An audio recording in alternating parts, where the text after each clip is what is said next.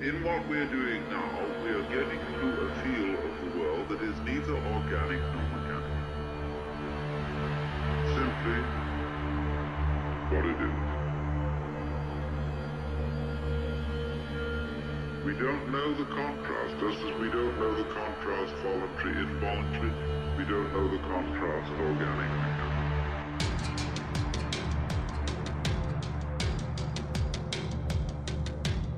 Organic, mechanical. Organic, mechanical. All right, folks, welcome back to Meditations and Molotovs. I am your host, Vincent Emanuele, and you are listening to the Progressive Radio Network, where you can find us every Monday at 2 p.m. Eastern Time. That's 11 a.m. on the West Coast. Well, my friends, it's good to be back. Good to talk with you again. We have a special guest today, Dr. Dahlia Wasfi. Before we get to her, and we'll have her, I think, for most of the hour or until she gets sick of talking to me. And we'll get to that soon. I don't have any major announcements today. Obviously, we've been encouraging everyone to engage with, pay attention to what's happening at Standing Rock. Of course, the quadrennial electoral extravaganza is still ripping attention away from these so important these events and protests and actions that are so much more important than the current spectacle of U.S. presidential politics. I'm glad that the events, the resistance at Standing Rock is getting the attention it deserves. However, one of the reasons why I've decided to invite Dahlia Wasfi on today's program is because there are other events taking place throughout the world, particularly in the Middle East, in North Africa, in Western Asia, that aren't getting so much attention. Of course, when we do hear about what's happening in places like Syria, Afghanistan, or Iraq, which we'll talk about in depth today, usually you'll see images of various organizations, people chopping each other's heads off. We'll see the brutality of groups like ISIS, but we won't see what the U.S. and other Western occupying forces have done, what the ramifications and the death and destruction that has been caused by 15 years of direct occupation, by what we'll talk about throughout the program, which has been many, many decades of meddling in that part of the world by the U.S. and other Western allies. And these issues, in my mind, are the issues that are still lacking from mainstream discourse, from the mainstream media, pop culture in the United States, the arts, and even in the activist world and in the academic world. There's been... So when people ask me, well, what's going on in the United States? Are there interesting political movements happening? What's going on? Okay, domestically, I think there's a lot of interesting things happening with regard to domestic policies, ranging from Standing Rock to the Fight for 15 movement to Black Lives Matter and so on. The one movement that is lacking in the United States is an anti-war movement. And when an anti-war movement did exist, if you want to call it that, an anti-war movement, there were many problems within that movement. Our ability to be effective was very limited, and I don't think we ever properly sort of got to the root of what was wrong and what is wrong with U.S. empire and so on. So, all that being said, let me introduce today's guest. Dr. Dahlia Wasfi was born in the United States in 1971 to an American Jewish mother and an Iraqi Muslim father. After graduating from Swarthmore College with a BA in biology in 1993. Dahlia earned her medical degree from the University of Pennsylvania in 1997, but left medicine in 2002. Today, she works for social justice. Dr. Wasfi has made 2 trips to Iraq to visit her extended family since 2003 and the shock and awe invasion, including a 3-month-long stay in Basra in the spring of 2006. She is an activist in support of ending the U.S.-led and U.S.-funded occupations, both military and economic, of Iraq, Afghanistan, and Palestine. Currently, Dr. Wasfi is working on a book that humanizes the victims of American and Israeli policy from the Nile to the Euphrates on Twitter. She can be found at her handle, which is @LiberateThis. Dr. Dahlia Wasfi, welcome to the program. Thank you so much for having me. My pleasure to be here. Oh, it's great to have you back. So we have some time. I want to, since this program has got a different audience from the last time we spoke, let's talk a little bit about your background and personal history. So I mentioned some of it in the bio. Can you expand a little bit on that? That way we can sort of humanize you for the listeners here. Sure. We could go into my psych history,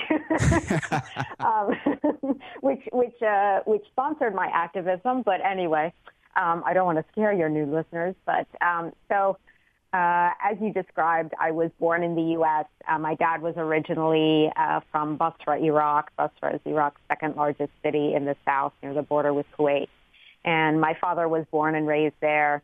Some of what I'm writing about in my book is about my dad's life story and how he really grew up in a revolutionary time in Iraq and driving the British occupiers out of Iraq. But once the British were kicked out in 1958, he really focused on his education, and he ended up doing his graduate studies in the U.S. And he came to Georgetown University in 1963, and he was living at the International Student House, where he met my mom. My mom was born and raised in New York, and her field was international relations, actually focusing on Latin America. But they happened to meet because they were both living at the International Student House. And the crazy part about my mom's background is that she was born here to my grandparents, who were refugees from Hitler. My grandparents were Austrian Jews who fled the Holocaust after Germany occupied Austria. So she grew up in a traditional Jewish home, which was a traditional Zionist home, meaning that there was support for the establishment of a safe haven for Jews, so that they had somewhere to flee persecution. What my grandparents didn't know, and what my mom didn't know growing up, was that the same ethnic cleansing that my grandparents fled in Europe was what happened in Palestine to establish that quote-unquote safe haven. And that, what happened in the early 1940s and extending and then through the establishment of Israel in 1948, that is really the crux of the matter that affects the entire region of what we know as the Middle East today. But so anyway, when my parents met, my mom for the first time heard a different side, heard the Arab side of the story. And once she knew that, she couldn't unsee the truth. And that caused a rift in my family. I wasn't there yet, but eventually my parents got married. My grandparents on my mom's side were furious, and they kicked my mom out of the house. Now, by the time I came along, I have an older sister, and once the two of us had been born, the relationship in the family had been smoothed over. But as a kid, I always knew that there was a problem between, in particular, my father and my grandmother. There was just an amount of friction there that was under the surface that I just didn't understand. And over time, I made my own interpretation of what the conflict was, but it was underlying this massive political and justice issue in Palestine. So I initially, as a child, wanted to heal my family, and essentially my activist work is still, at the root of it, is to bring a sense of peace. And I've just externalized that to trying to use my privilege and my voice to educate people, to still trying to bring about peace. And without justice, we won't have that peace. So my focus had been, although I was, as you heard from my bio, I was very much going to school. I very privileged. I went to very expensive schools and had opportunities that certainly most people outside of this country don't have. And then even in this country, a very privileged life. And I was gunning to be part of the establishment. But there was always something in the back of my mind that just my conscience did not sit well with that. And the first real crisis of conscience happened in 1991 with the first Gulf War. But I sort of pushed that suffering to the back of my mind, even though I had family in harm's way. My father was the only one who left Iraq, and all of my relatives on my father's side of the family were and are still there. But I had a focus on becoming successful in the U.S., so I really tried to pay as little attention as possible until the events of September 11th, 2001. And then, though I didn't suffer what some of the real brutality that many people suffered in the anti-Arab and anti-Muslim backlash, there were more difficult encounters in my workplace. At that time, I was training to be an anesthesiologist in Washington, D.C. But around that time, there were a few things in my life not going too well. And then the focus became Iraq. We invaded Afghanistan, and then the focus of the U.S. government was to invade Iraq. And this crisis was something I could not ignore, that there would actually be a direct assault by the country of my birth, the U.S., to the country of my father's birth. And that was basically, I had to take leave from my residency at that time in 2002. As it turned out, 14 years later, I haven't gone back. But so I tried to continue, but I just couldn't. So I took leave from my residency. And for the first time, I wasn't in school or working. So after the invasion happened, I took the opportunity to go visit my relatives in Iraq. And that first trip in 2004 was inspired by the example of Rachel Corrie, who in 2003 had been a 23-year-old college student from Olympia, Washington, who had traveled to occupied Palestine with the International Solidarity Movement. And what those volunteers with the International Solidarity Movement do is they practice civil disobedience in defense of international law. And Rachel was actually killed when she was practicing civil disobedience, standing in front of a bulldozer to prevent a home demolition.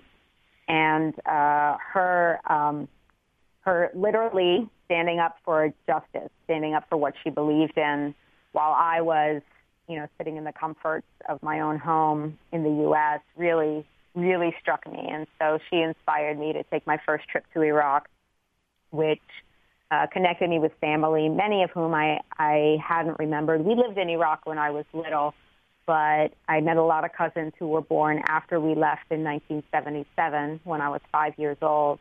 And I just saw this it was like instant family and instant purpose. I really did not look back to medicine at that point. I wanted to do something, to try to do something for my relatives specifically, but the larger picture of Iraq and still Palestine is on my mind as well. So that's how my activism started. I really just started they were probably extremely boring, like vacation slideshows, just showing family pictures just to show that there were human beings on the other side of our weapons and that these were real people who were paying a price for what our government was doing. And I gave my first talk in 2004. Over time, was just by word of mouth that I got invited to do more and more talks. And at the end of 2005, I took my second trip to Iraq when I stayed for 3 months. And I came home in March of 2006. The next month, I was very fortunate to get a slot testifying at a congressional forum on Iraq. And I had my 5 minutes, and it's on the internet. So I gave it what I had to try to, for 5 minutes, let people know what the suffering was and to call for immediate unconditional withdrawal.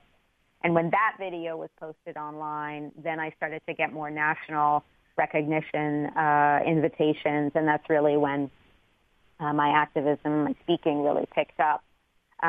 It's interesting that you noted the question, and I like the way you approached it, the question of an anti-war movement, because it seems that my speaking was really I was quite busy with that from 2006 to 2008, all the way until the election. And there was a sense that once the election, when Obama was elected, once that took place, that he was going to come in as kind of a messiah that was going to fix everything. But in reality, he had only promised to expand the war in Afghanistan, which he did by sending 30,000 more soldiers as soon as he was in office.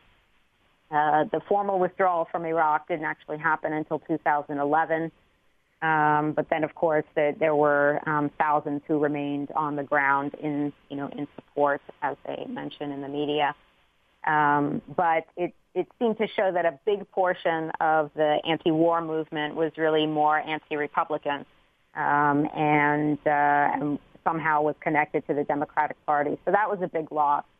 But it was at that time that I tried to write more. I've never been a good writer, and it's taken me a long time to try to work on this book, but I really got to wrap it up now. But I take the opportunities now to speak when I can, still focused on Iraq, which is where my direct family is.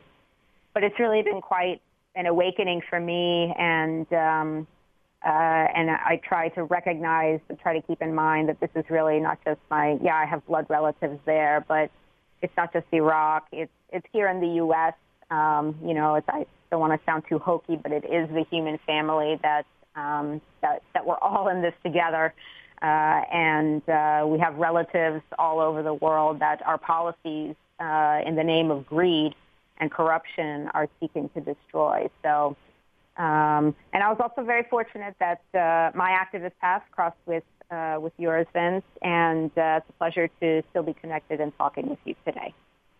Oh, absolutely. And I don't think any of this is hokey in the least bit, because that sense of wanting to be a part of a bigger human family, of perceiving ourselves within a bigger human family is really what led me to where I'm at today. And those kinds of thoughts, those kinds of reflections were the sort of thoughts and reflections when I was in Iraq that led me to completely sort of disown and reject the military culture, what I was doing in the military, and so on. So I don't find any of that to be hokey. But what's amazing when you're telling your story again, because I've heard you tell it before, what's so amazing to me is I'm thinking about you as a child within the context of your family and what's happening, and the conversations that were taking place around your kitchen table as a child were a reflection of some of the most important debates and conversations that will have helped shape the world of the last 50 years. And I just find that amazing. And I'm sure that you've sort of recognized your place within that. But I just want to say that again after you tell your story. I mean, I hope you really sort of recognize that, because I find it to be absolutely fascinating and not... thank you. This is happening even today, Dolly. I mean, I have friends. So I have a friend who lives on the south side of Chicago who is, in between Black identity, Latino identity. He has white people in his family. The conversations that are taking place within his family, within that sort of multicultural context, is truly a reflection of the most important conversations we're having domestically here today. And, part of what I was thinking about as you were speaking is, this history of U.S. and Western relation to, say, Iraq, specifically, we're talking about here today. This didn't start in 2003. So for someone like myself, let's say people who are younger than I am, I'm 32 years old. And my first sort of memory or even hearing the word Iraq was the Gulf War. I was 7 years old at that time. And it was the first exposure I had to, not really, I can't say I was exposed to the people of Iraq, but that was the first time I ever even heard the word Iraq. 7 years old, plastered across the TV screen, sort of the first installment of Shock and Awe, Schwarzkopf with his military gear on and all these graphics. And I remember it as a child, but that was all I knew as a child. We never spoke about the people of Iraq as though they were people. We never heard from Iraqi people. So can you talk a little bit about this sort of a lack of Iraqi voices, not only in the mainstream press, but also within political movements? But can you also touch on the sort of broader history of U.S.-Iraqi relations, that this didn't start in 2003, and in fact, it's a decades-long legacy of occupation and meddling and so on? Absolutely. It's no wonder that the Iraqi people were so dehumanized, because that was absolutely the agenda that was carried out in the media. It was purposefully, and as someone whose father was from Iraq, who grew up in Dover, Delaware, where people didn't even. It's a small town. It's grown since then, but small town, just no concept of foreign countries in general. Right. But overnight, August 2nd, 1990.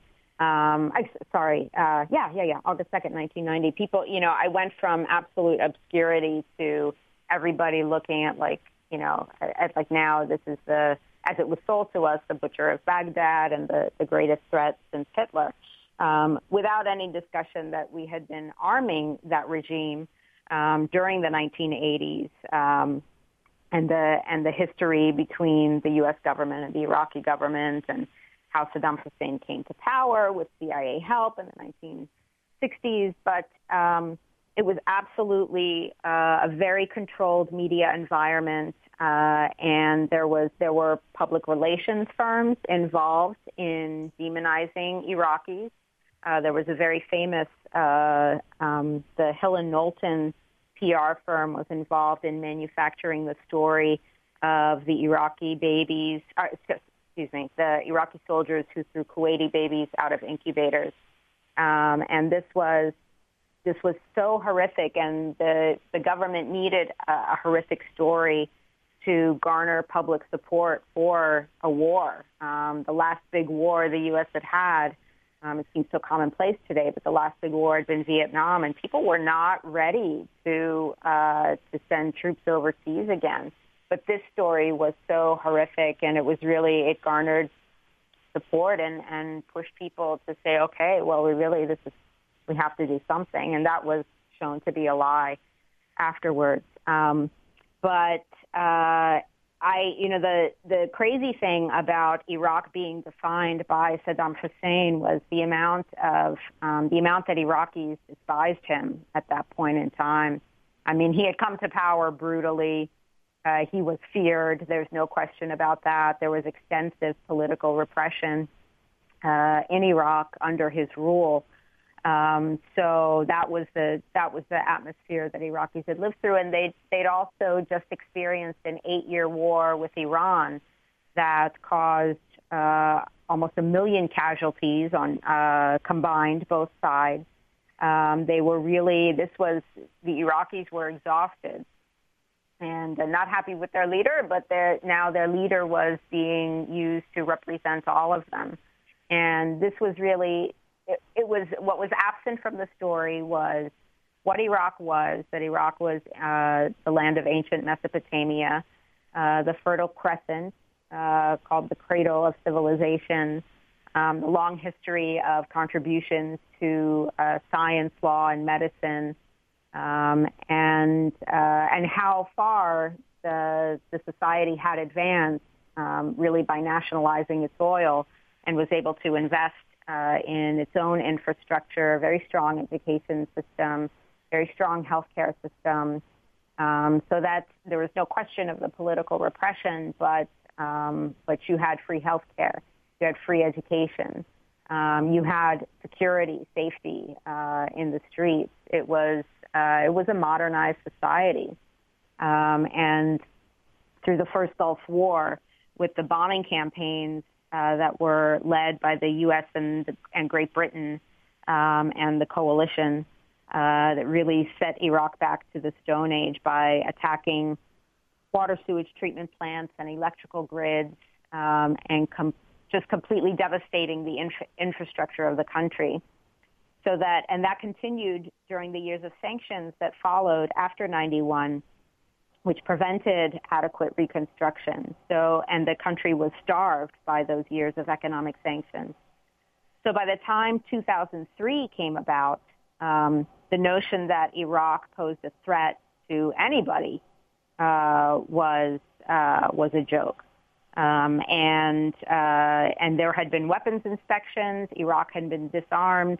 And that was Scott Ritter had testified to the adequacy of his work, that Iraq posed no threat. But then here we were once again to invade and attack. And again, we had excellent media campaigns with Colin Powell, with his little vial of anthrax at the UN. All of this proven to be lies since then, that many of us thought they were lies, and they've since been proven to have been lies, that really all the way along it was about the oil. It was about who would control Iraq's oil, who would make the profits from it, and who the oil would be sold to. And it was about Israeli national security. Iraq's regime was one of the strongest in the region in opposition to the illegal occupation of Palestine.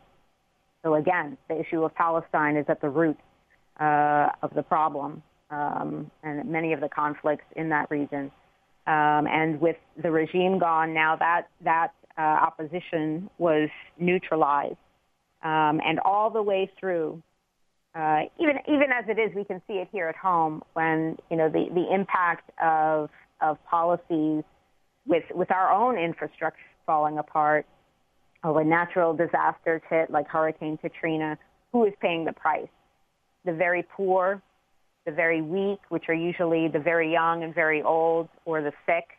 These are the people who pay the highest price. And it's the same thing in this country. It's the same thing in Iraq, where, money anywhere will buy you a way out, will give you privilege. But it's the weakest segments of society who suffer the most. And when there's violence, the segments of the population who suffer the most are women and children. So that's something to keep in mind as we're hearing the support and mobilization to garner more support for moving troops into Syria, is to consider that 90% of the casualties of war are unarmed civilians. So that's the choice we're making. We have a lofty and noble goal in mind that our government is trying to sell us. But the bottom line is that we're killing innocent people. And that's what we have to be aware of, which, of course, our government doesn't want us to know, but that's what we have to recognize is the choice we're making every time we launch a missile or send troops overseas into combat. So I ended up way off from the original question, so let me stop right there and let you jump back in here. No, that's fine. The first thing that comes to my head is thinking how much of this history is lacking from our conversation and how different Americans would perceive current situation if they actually understood some of this history. So maybe to no fault of their own, maybe there is some fault that they should, most Americans that I speak with or people that I've spoken to, and then this I should be more nuanced too, because it depends who you're speaking to. So throughout the years after I came back from Iraq and spoke out about my time being as a Marine in Iraq, I would get a much different response depending on who the community was. So if I was speaking to a bunch of sort of middle-class white people in suburban America, the response was much different than if I was giving a talk in Gary, Indiana, which is 90% black, many of whom very poor people economically. And the same if I'm on, say, the west side of Chicago speaking to a Latino crowd, people who are first or second generation immigrants from Ecuador, El Salvador, all over the place. much different response. So I shouldn't say Americans and use that term so broadly. But what I should say is that, or what I should ask you is, do you think that some of the indifference is because of this lack of information? So people don't understand any of Iraq's history prior to 2003, and the limited history they do know post 2003 is sort of, it's colored by not only the U.S. media, Western propaganda and culture and so on, but also, what people are hearing today. That, it was a brutal society. These are people who have always been fighting each other. A lot of this is boiled down to religious sectarian conflict instead of taking like a broader geopolitical, socioeconomic view of the situation.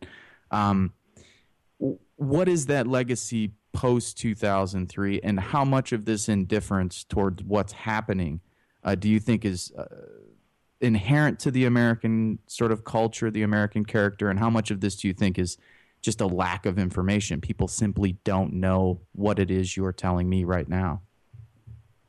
That's a huge part of it. And I think there's a number of factors that feed into that. One is that geographically, we're so isolated from much of the world, except for Canada and Mexico, who we border.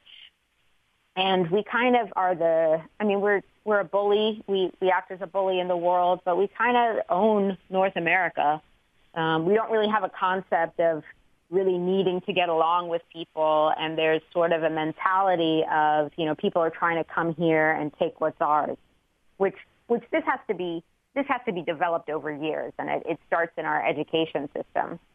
We don't learn about, I don't remember learning about, of course it has been a long time, but I don't remember learning about, the cradle of civilization. And I was, except for kindergarten, which is kind of funny because I did go to kindergarten in Iraq, but I refused to learn Arabic, and I regret that to this day.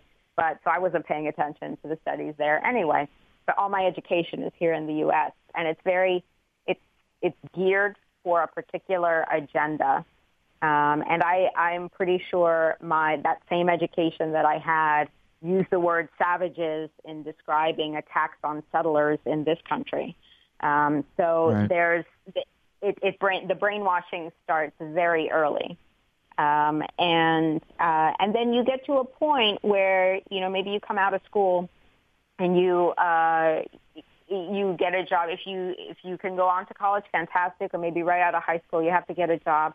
With the state of our economy here today and the growing gap between the wealthy and the underprivileged, and a lack of a living wage, people are working 2, maybe 3 jobs to make ends meet.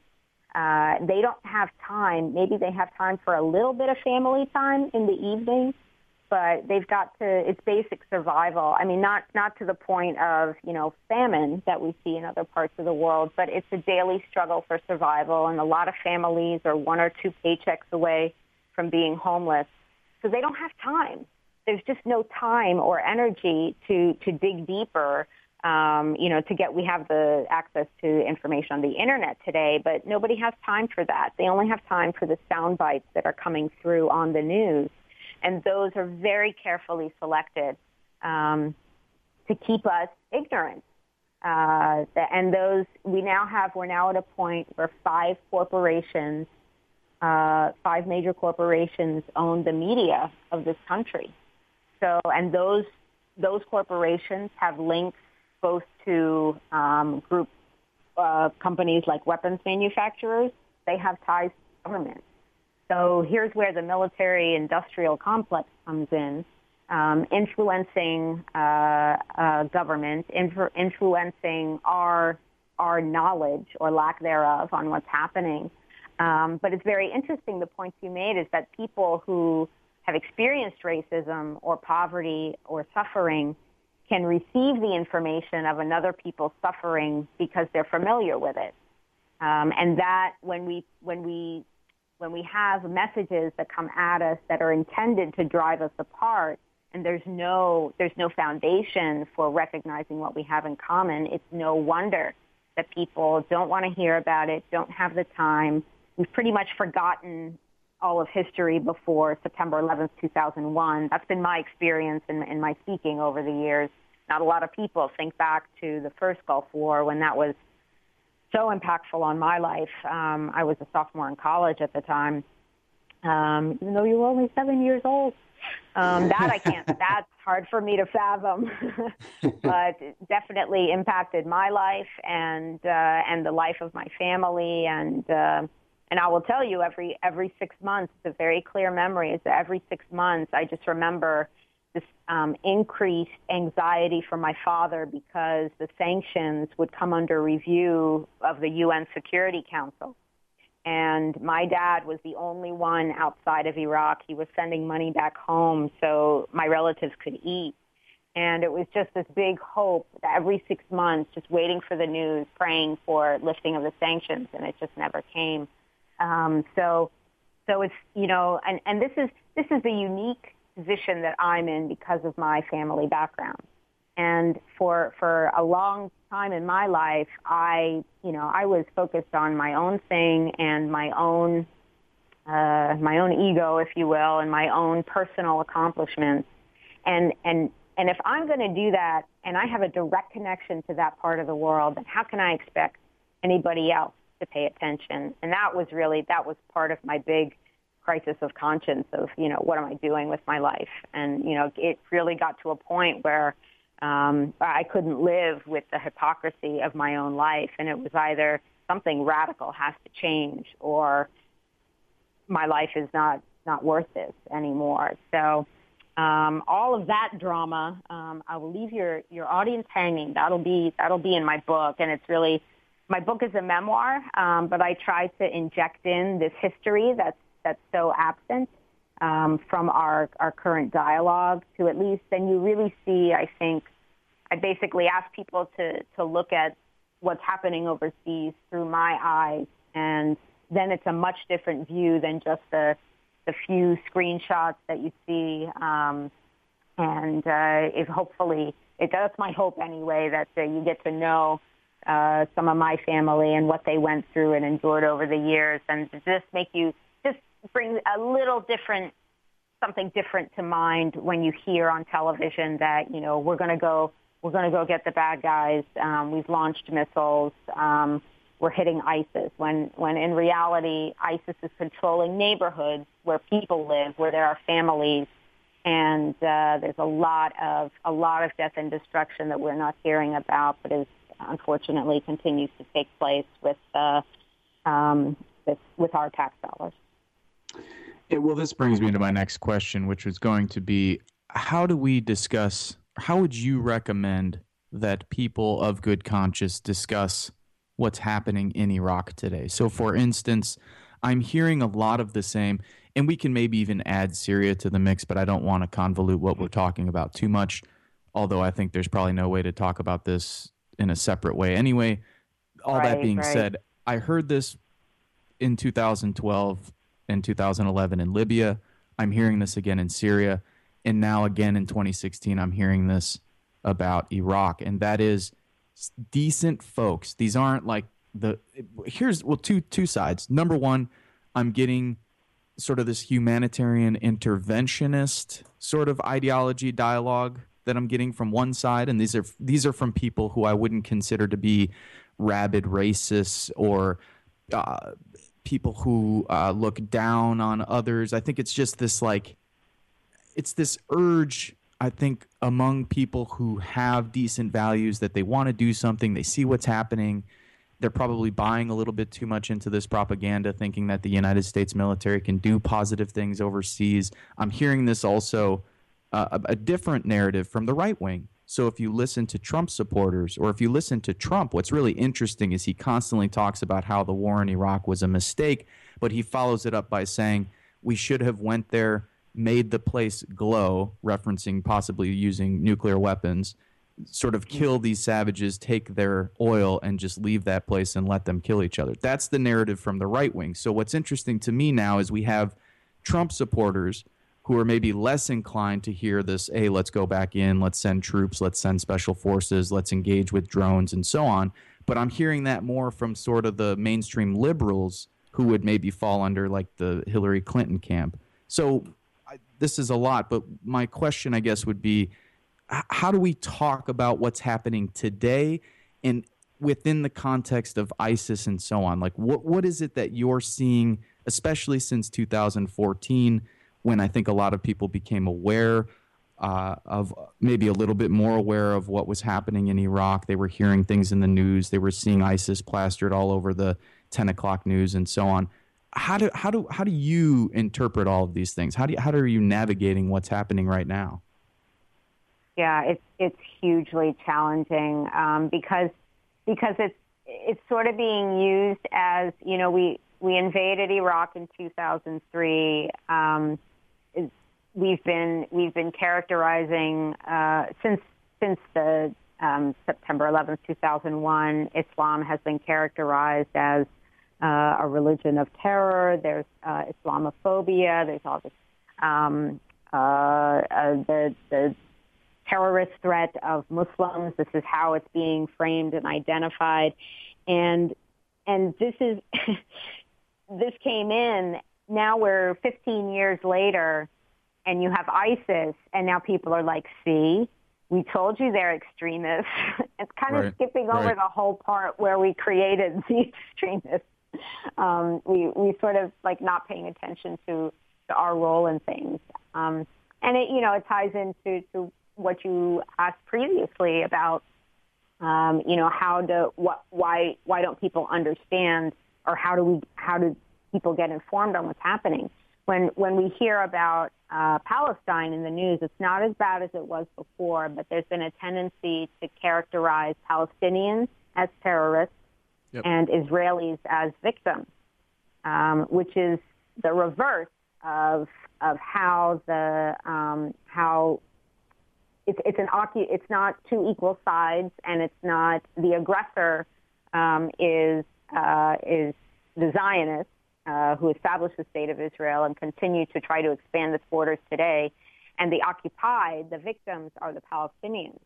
But there's been such a systematic and consistent approach to label Arabs and/or Muslims as terrorists, and this has been going on for decades. It's well described in a book by Dr. Jack Shaheen called "The Real Arab," which is showing how the caricatures of and the negative stereotyping of Arabs in the media. It's the same thing that's happened to whatever minority or group that the powers that be have wanted to demonize, whether it's Latinos or African Americans or Jews or Asians. There has been a calculated approach in Hollywood to reinforce those images. So now, fully bypassing the 15 years where we devastated a society, we installed a government that was very conservative and was using extreme brutality and violence against the people. This was the Iraqi government we helped bring to power in 2005. And the response to that was another set of extremists. And what's missing from the picture, which really takes a long time to digest, is that currently we are arming both sides. We are arming the Iraqi government in its battle against ISIS, in the official battle against ISIS. And we also continue to pour weapons and monies into the so-called moderate rebels in Syria. And first of all, they're not moderate. They're basically at least some of the arms and monies are going into the hands of Al-Qaeda in Syria, and they're getting into the hands of ISIS. And this is actually, then it gets just so far from the mainstream narrative that then it's difficult. I tend to lose people when I start saying that we're arming both sides. But on a very basic level, when someone comes to you saying, we need to launch this war, or we need to launch these airstrikes for humanitarian purposes, stop and process what that means.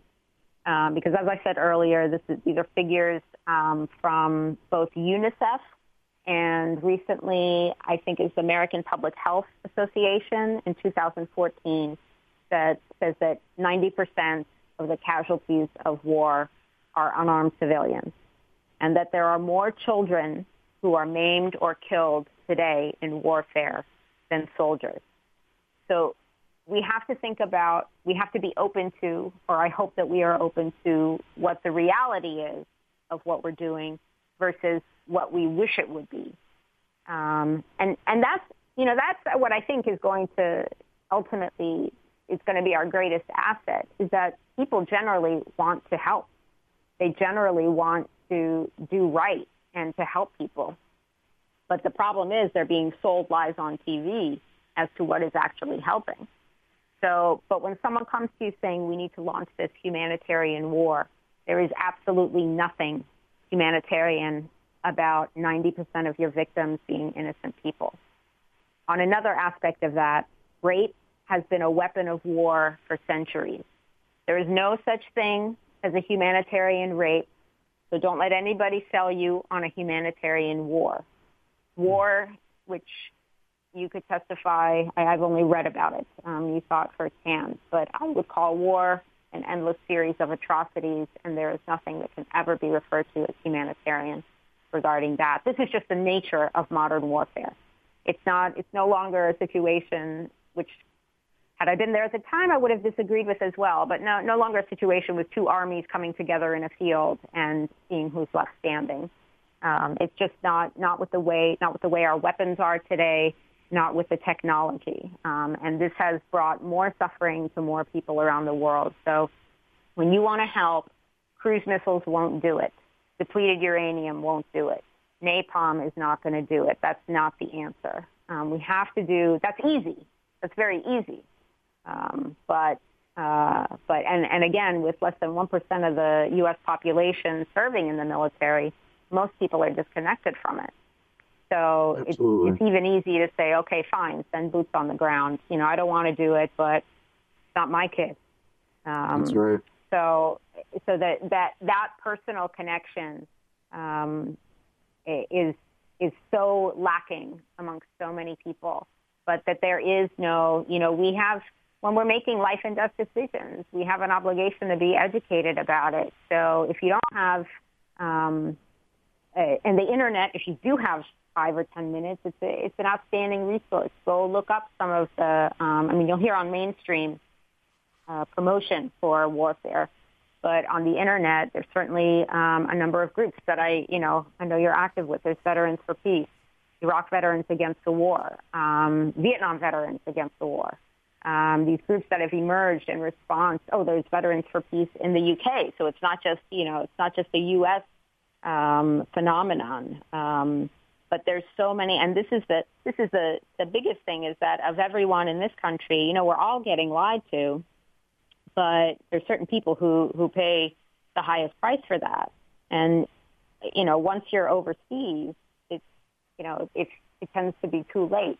Because I don't say that the Pentagon used to say 1 in 3 come home with post-traumatic stress disorder. I don't see how that's possible.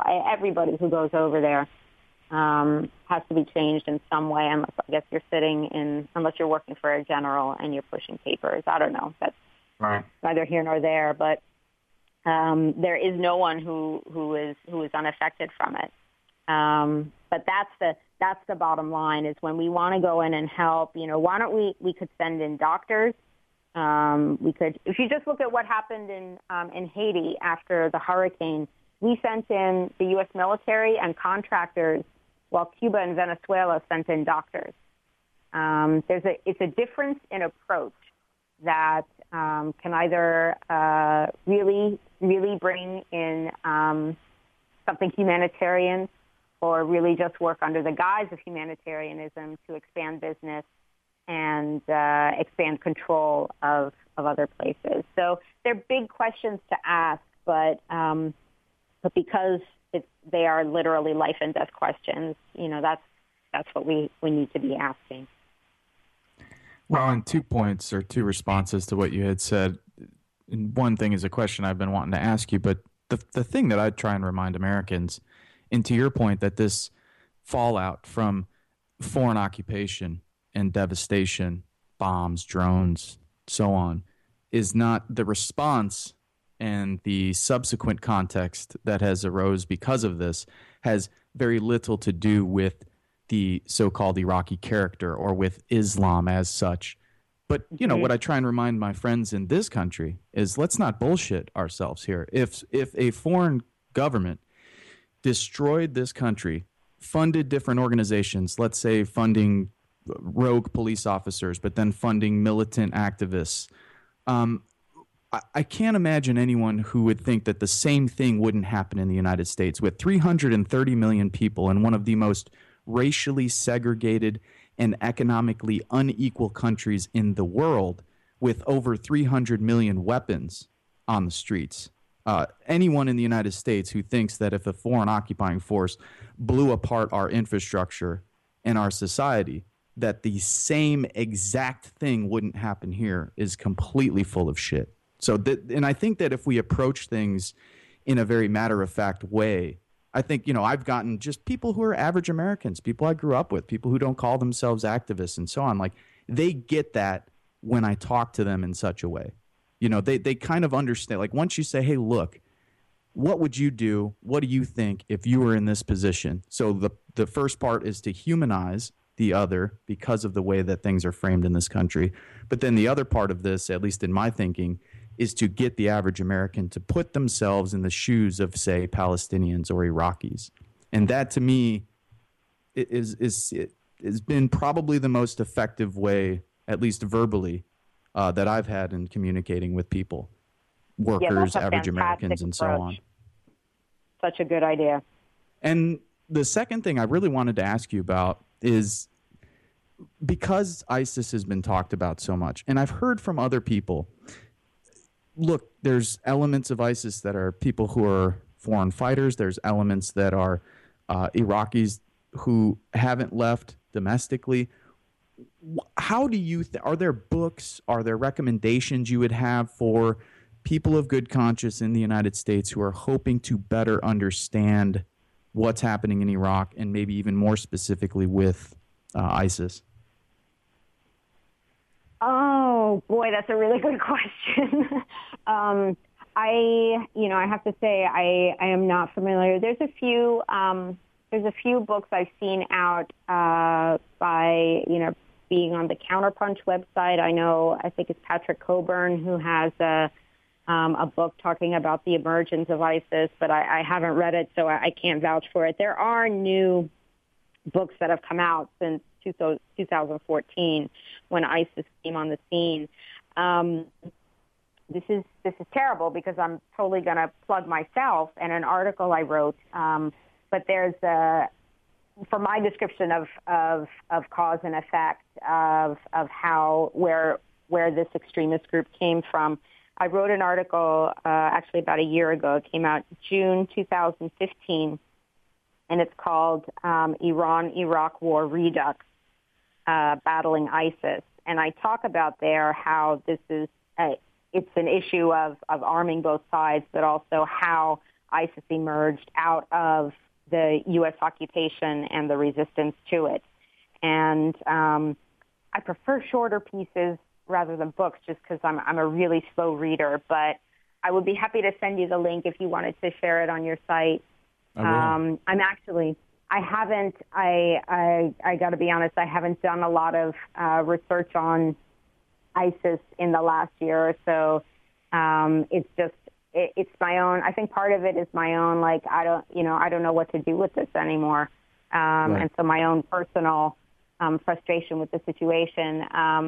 But that's a shame because, but then I can put myself in the shoes of people who are like, really another group, and that's very effectively sold to us is how, they too are coming to kill us, which is not the case. We are not under threat, not the imminent threat that the politicians would have us believe. But yeah, that's the best I can do to suggest on ISIS, and I apologize for that. I think that's my own frustration and limitation with the circumstances there. No apologies needed. The other question, I think this is probably the question you have put a lot of thought into, and that is, obviously we need a new anti-war movement, and obviously this movement, in my thinking, should showcase the voices of Palestinians, Iraqis, Syrians. Why do you think it is that people such as Palestinians or Iraqis haven't had such a voice in previous anti-war movements, and how can we better create movements to create places, positions, opportunities, platforms for people such as yourself and others who have a more intimate experience with these events and conflicts? That's a great question. And I'm sorry, but we only have a couple minutes left. So oh, don't at all. If you could, I really wanted to ask you that. Yeah, well, I was talking on end, but here's where I would say, traditionally the established anti-war movement in the country, which I'm familiar with it from the Vietnam era and then the after shock and awe. I mean, it's traditionally, and this is not a judgment necessarily. It's just a fact that it's been a predominantly white movement, and there are certain, we have certain dynamics in this country that we have to work with. So it's not, as with any minority, it's a little bit more difficult to have access. Although I can't complain. I've opened my mouth and I've had people listen, and I've had great opportunities. I think that one approach to take, which has been absolutely beautiful, is we have now what I think are very, very strong, very coherent, powerful movements that are minority driven. And you mentioned them in the introduction. One is Black Lives Matter, and all the other groups that have emerged following the well-publicized killings of young black men by police. And there's what's happening at Standing Rock. These are black-led and indigenous-led movements. And I think it's our responsibility, those of us who are outside those groups, to stand behind them. The tendency is, I think, for those organizations, and certainly powerful people want to co-opt those groups, but I think it's our responsibility to join them, because those are the people, they are on the front lines, whether it's the militarized police or the police and military in Standing Rock. Those are the people who are literally, they're unarmed but fighting a war, and they're in a tremendous position, and I see myself as I want to be their ally and let them tell me what to do, and I can come with my position and my politics and draw the connections that I can, but they are in the lead. Absolutely. Well, thank you again, Dr. Dalia Wasfi. Thanks for being on Meditations and Molotovs. It's a pleasure to speak with you. You're always spot on, and it's a great honor, so thank you. Oh, it's great for me. Thank you so much. All right, we'll talk to everyone next week. I am your host, Vince Emanuele. This is the Progressive Radio Network, and we'll talk to you next Monday.